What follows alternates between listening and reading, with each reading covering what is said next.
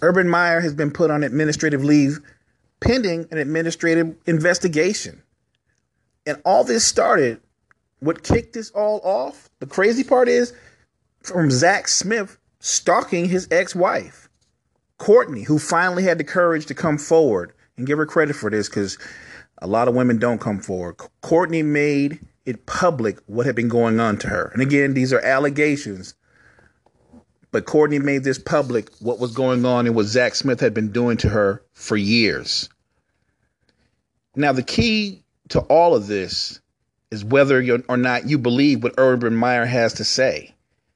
In October 2015, the police investigated Zach Smith for domestic violence from Courtney. And Courtney, to her credit, went to several coaches and assistant coaches of Ohio State, including the wife of head coach Urban Meyer, Shelly Meyer, about what happened. She had text messages to back up her claim that she had been communicating with Shelly Meyer and another coach's wife.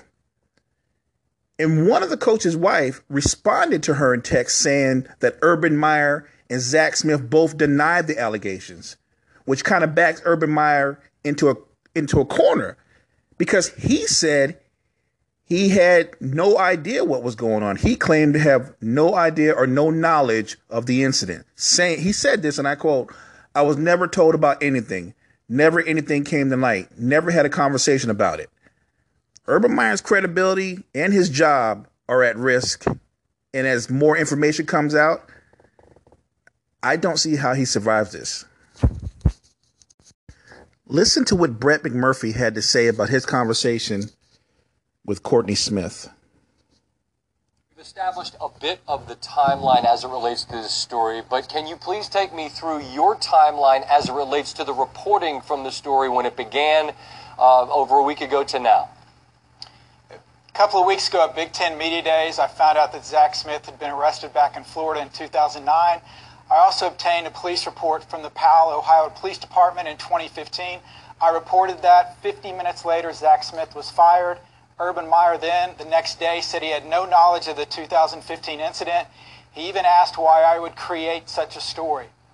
We fast forward a couple of days. I start following, actually trying to report the story more. I'm seeing where it's going to take me. I hit some dead ends. Ultimately, I was able to get a hold of Courtney Smith. I talked to her. I spent 3 days in Columbus. And after talking to her, I got documents, texts, emails, photos, and basically it showed that the entire coaching staff, the wives of the coaching staff, knew what had been going on.